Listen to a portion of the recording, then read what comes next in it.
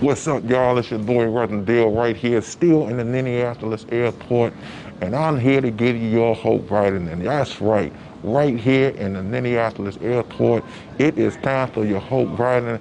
And what am I prescribing? I'm prescribing something that I said on last Sunday, and that is God wants to birth something new out of you. I said God wants to birth something new out of you. Y'all remember that last week was Pentecost Sunday. It was the birth of the church, and it symbolizes the Holy Spirit coming down and the church being born out of that movement that happened right there in the upper room. And I believe that in this season that there's some new things that God wants to birth out of you. And so I want to give you this scripture. The scripture, it is Psalms 128, the second verse. It says, "You will eat the fruit of your labor, blessing and prosperity will be yours." You will eat the fruit of your labor, blessings and prosperity will be yours. Listen, I was doing some research about birthing, and what I found interesting is that when a baby is born, its brain is literally less than 30% of its actual adult size. That's right, let me say it again. When a baby is born, its brain is less than 30% of its adult size. And so that means that when the baby is born, it is totally dependent on its parents. It can't do anything without its parents because it does not have the capacity when it is being birthed. In the beginning, it needs someone there that will nurture it and will help it to grow.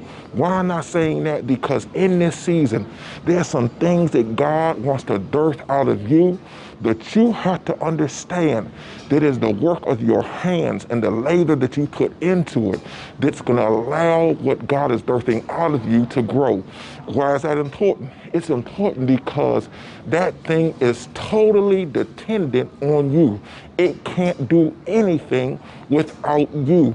And sometimes we keep wondering why dreams aren't growing and why businesses aren't growing and why our purpose in life isn't necessarily getting to the levels that we want it to. And sometimes we're looking at all of these circumstances around us when the reality is you're not working hard enough. You're not putting in the labor that is needed. You're not nurturing that thing. You're not feeding that thing. You're not helping that thing get everything it needs to grow, because God wants you to understand that if it's going to grow, if it's going to develop, if it's going to become that thing that God has called it to become, He's depending on you to put in the work. Hey, y'all. There's some things that God wants to birth out of you that I'm just here to tell you. You got work to do. You got to feed it. You got to nurture it. You got to birth it. And sometimes you're going to have to deal with its nest. But in all of that, you have to understand that there's nothing that you cannot do if you put the work in. Just put the work in, y'all. That's all I'm saying. This is your boy, Reverend Dale. It's the Hope Vitamin. Y'all already know. Inject that in your spirit and watch what God's birthing out of you to become everything that you want it to be. Peace out. I got a plane to catch. Oh man, I'm late. Deuces, COH.